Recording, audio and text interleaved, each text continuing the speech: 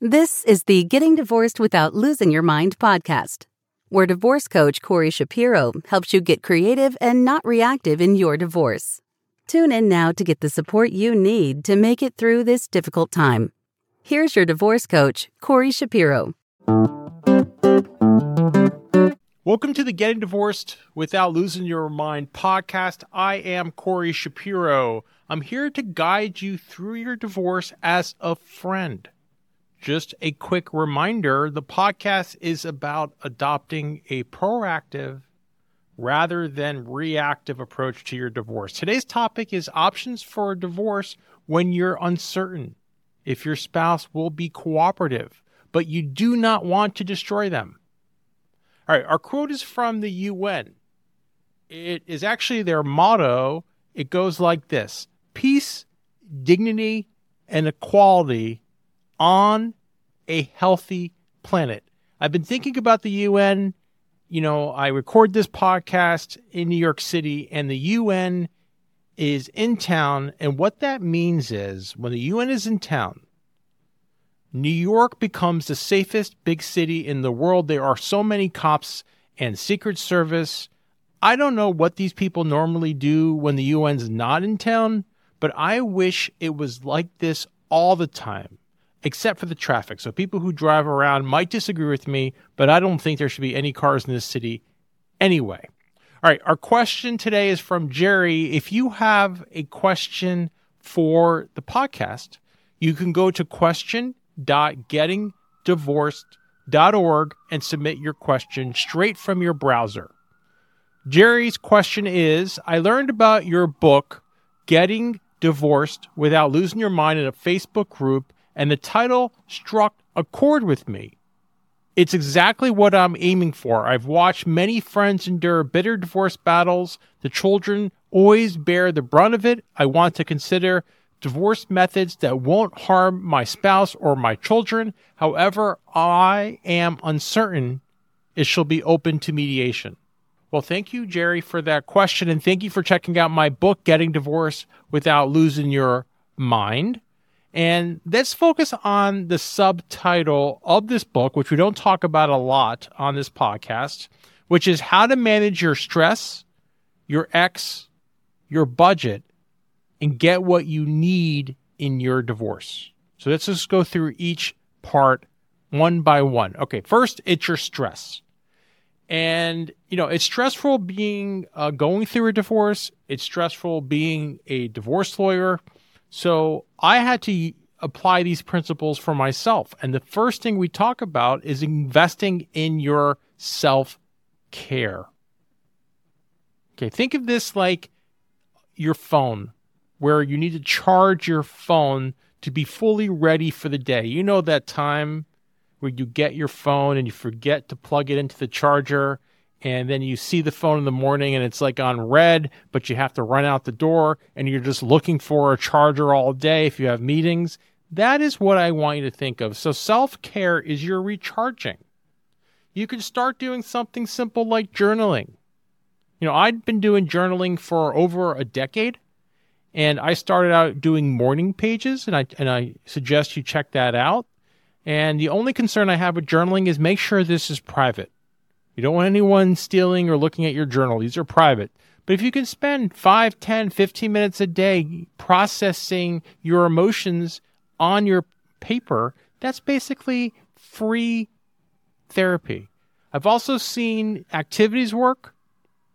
I've had a client who was really into dancing, who really enjoyed that. You can do running. A lot of people get into that.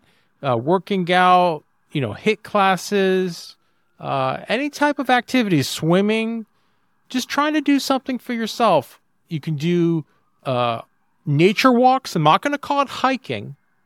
You know, I've been scolded that, you know, a 90-minute walk outside of the city, which I would think is hiking, is really a nature walk. So you could do that. So that's the self-care aspect, and you really got to prepare. So think of charging the battery as you prepare for this process, which could be overwhelming, Jerry. Could be overwhelming. All right, the next thing I want you to focus on is maybe your nutrition, your sleep. That's really important too. Cutting down the alcohol, getting good sleep, regular sleep, very, very important. Okay, so that's the first step. The second step is your ex. And we have a little joke here in the divorce community. It goes like this. There's only two types of people: diagnosed and not diagnosed. And where are you? Where are you? So if you're diagnosed, maybe that diagnosis is not accurate anymore. And if you're not diagnosed, well, maybe you need to be. So that's a reality we live in. And so many people come to me and they're like, oh, my spouse is a narcissist, or my spouse is this, or my spouse is that. What I rather you focus on is thinking about 90% of the time. Let me make this qualification. 90% of the time, I want you to think that if you get better in communication, you can disarm your spouse's, let's say, acting out. And a lot of these techniques come from hostage negotiation, from like a suicide hotline. It's just really meeting people where they are emotionally. You see this in a different context. You see this recently I've seen this in the bear world, where mother bears, they have their cubs. You hear this all the time, that they acted out in aggression, in fear aggression, because the mother bear was startled by a human who was in her space and then attacked the human. And what most humans would do who are not trained, if a bear is attacking them, I mean, if you're like me, we're running as fast as we can, but that's not logical because the bear is faster than us. If you're trained, and this is going against every ounce of your body that's telling you to escape, is you stand there and you stand your ground. And you see this on YouTube, where a bear actually charged at this person who obviously was a very trained survivalist or naturalist, and the bear went past them. I don't know if that's always what happens, and I wouldn't want to find out, but I'll tell you this: you're not going to outrun a bear. Not going to outrun a bear. So that's the technique that is that's supported. And the same thing in the divorce world. If someone's coming after you, you don't go into your experience first. That experience of fear, because their fear and aggression is triggering your fear. What you're trying to do is really accept their reality so they can see it. So, for example, if they're like, you are a horrible spouse, I want to get a divorce. Now, you don't want to just give that energy back. What you want to try to do, sort of like judo, is absorb it and say something like, sounds like, you're really upset about things, really frustrated that things aren't going the way you want them to go. And that starts that dialogue of de-escalation. So think of that as when you're trying to manage your ex. Okay, your budget. This one I can go on and on and on and on, but let's just focus on this. The big thing with the budget is you got to start with the end in mind.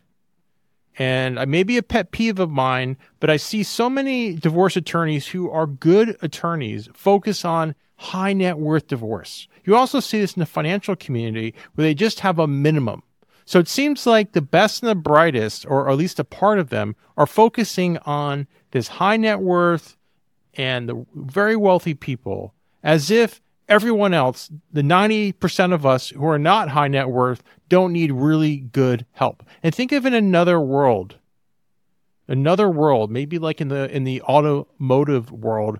They have wonderful cars like a Honda Accord that satisfies most people. Maybe not what they want, not a sexy Ferrari, but it gets the job done. And Car and Driver, the Bible for car enthusiasts, say that's one of the best cars they drive year after year. So that's the same thing. If you want to start with the end in mind, what is this investment you're making in your divorce? I think it's inverse to your wedding. When you plan a wedding and you're going to spend all that money, that's an emotional investment.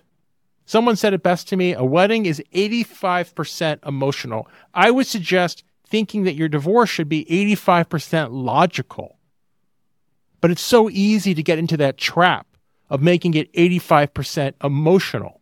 But before you spend your children's college education on your divorce, think of your budget. Where do you want to go with this?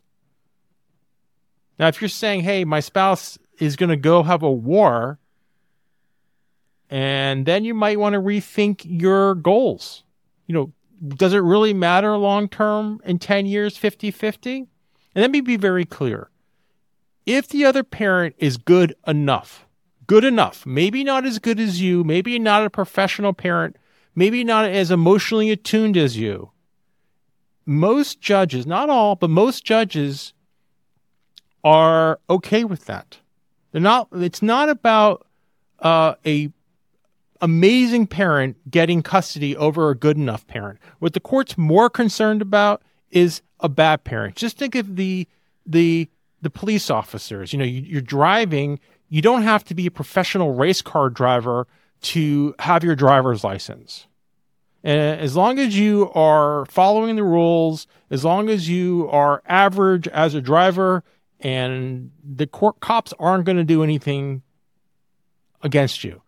They're not looking like, wow, this person can really control the car when it's 70 miles an hour and it's skidding. Look what that person did. They should get custody. That's not necessarily how that works. And even if you get that against a parent who's good enough, a decent parent, that might be problematic co-parenting with this person long-term because they resent what you did. So think of the end in mind before you invest so much money in your divorce, and you may have to rethink your goals. Okay. And that leads me to the end, which is getting what you need. I didn't say getting what you want. Think of the new Apple. Apple comes out once, twice a year with all these new products. I love checking out some of these reviewers on YouTube to find out what really changed. Not looking at it just emotionally, something new and shiny, but logically. I have a Apple Watch 4. I think they're up to 9, but the 4 actually gets the current operating system. So what's the benefit? It looks the same, has the same operating system. Do I need to spend just $400 for a new Apple Watch just because mine is maybe 5 years old? No, I think mine is going to be great until it doesn't work anymore, or until it does something that I need, right? I need, not what I want. Because you always want something new, shiny object. That's shiny object syndrome. So start with the end in mind, figure out what you need. Now, this is hard for people. And here's what I suggest, a little exercise. Just literally put down 10 years, put 10 on a piece of paper. You can do this on an Excel or something, depending on how savvy you are. And just put a column down. Next to it, put 5 years. Next to that, put 3 years. Next to it, put a year. Next to that, put maybe 6 months, 3 months, 1 month. And just think of what's important to you. Where do you envision your life over those different scales? Having that multi-scale planning session, a sort of vision board of your future, may help you really drill down what you need. And I will tell you one thing I've heard from some very good experienced mediators in the field who really understand the dynamics going on, the emotional dynamics, is they say it's not usually what you think it's about. So, for example, if you're fighting about money, they say it's not usually about the money. It may be what the money represents. Does it represent respect? Does it represent, in someone's mind, security? And I don't want you to think a certain number necessarily gives you security, because I have talked to people who have what I think is to be a lot of money who are nervous, who are scared. And I've also spoken to people who, what I think have very little money, have no financial worries. So it's very subjective, very emotional. You have to think about that. So that's what we are dealing with. And I hope, Jerry, that helps you think more about this. All right, let's move to divorce news. And divorce news this week is really highlights what not to do. If we think the question is what to do, the divorce news is what not to do. And there's two celebrities that I want to talk about, maybe three celebrities. First, the Kevin Costner divorce. Kevin Costner is a artistic genius. And even him had a divorce where his spouse, apparently, it seemed like she lost her mind. She hired lawyers. They did what's called a shock and awe campaign. You see this in the military where they're just like invade a country and they're like, well, let's just bond them for 30 days before we do anything. Let's shock them into submission. And that's what she tried to do. Their case did settle, but at what price? And I don't mean just financially. What price that it was all over the airwaves, in the public, in the media. So you got and Kevin Costner had to refocus a little bit for his divorce. And that's, I think, when he started really refocusing and really realizing where this is going. I think that was a reason, not the only reason, why it did settle. Maybe that's what she needed to do to get his attention. I'm not sure. But it was just something not to do. Okay, the other one is I'm seeing about this, the Joe Jonas and Sophie Turner divorce. It's happening so quickly. Sophie Turner, for all the people who don't know, she was on HBO. Joe Jonas is a musician with his brothers, and they're a young couple. Seems like they have everything going for them. And for some reason, what seemed to be an opportunity for a civil divorce is becoming nasty quickly. It's all being played out over the airwaves. And one thing they're doing is they're filing legal papers in different jurisdictions and making allegations that are unsettling. So before you go to the airways, before you really throw mud at your spouse, again, is this going to play out in the long term? Because I do think both Kevin Costner and his wife, Sophie Turner, and her husband, they're all thinking short term. Hard to think long term. Very hard where you're stressed. But that's what we're trying to do on this podcast. So wait, what's our positive perspective? I want to make the distinction 90% of the time between barking and biting. I want you to think of my little dog, Ella, who's a Dachshund. She's 10 pounds. And literally, she becomes vicious when I leave. So when I leave in the morning, when she knows my routine, I try to, fake her, but she's smart. Once she knows I'm leaving, she becomes vicious. She actually even bit me or bit my pants. She ruined my nice pants. And I said to someone, my dog's biting me. What's her problem when I leave? And they're like, she's not really biting you. She's trying to hold you in. She's trying to keep you in the house. That's the way she's doing it. You see, so she's not really being aggressive to me, even though I take it as aggression. She has fear aggression. She's like, don't go. Don't go. Don't leave. She becomes like a stage 5 clinger. Now, there are dogs out there that really do bite, and they've been, bred that way. But 90% of the time, you're having that reaction because of fear. So think about the difference between a spouse who's just unloading emotionally on you, projecting onto you, which feels like so dirty and so uncomfortable because they're just taking all their negative energy and throwing it on you, and you're just like in it. And just remember, the answer is not giving it back if we want to get better. That's the subtitle. How do we manage our ex?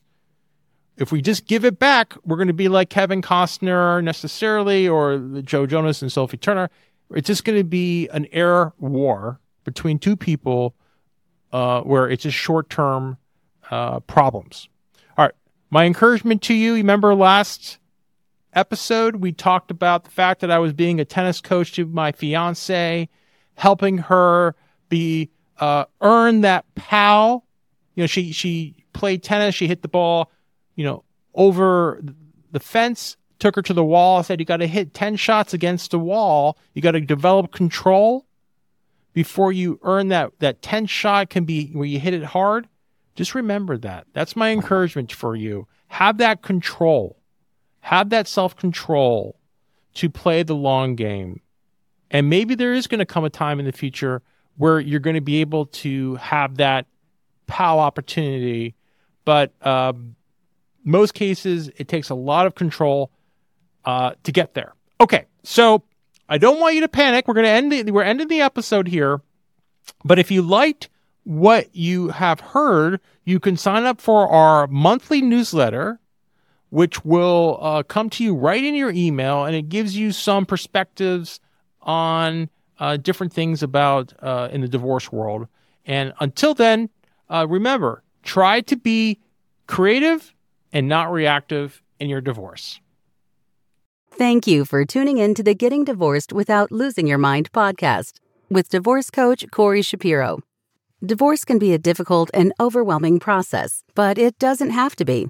Corey's book, Getting Divorced Without Losing Your Mind, is here to help you gain clarity, composure, and a strategic mindset. Get it now as an ebook on Amazon or an audiobook on Audible, and unlock the power of these resources to make more informed decisions and gain better understanding of the process. This podcast offers general information only. It cannot replace legal advice. If you need tailored advice, contact an attorney licensed to practice in your area.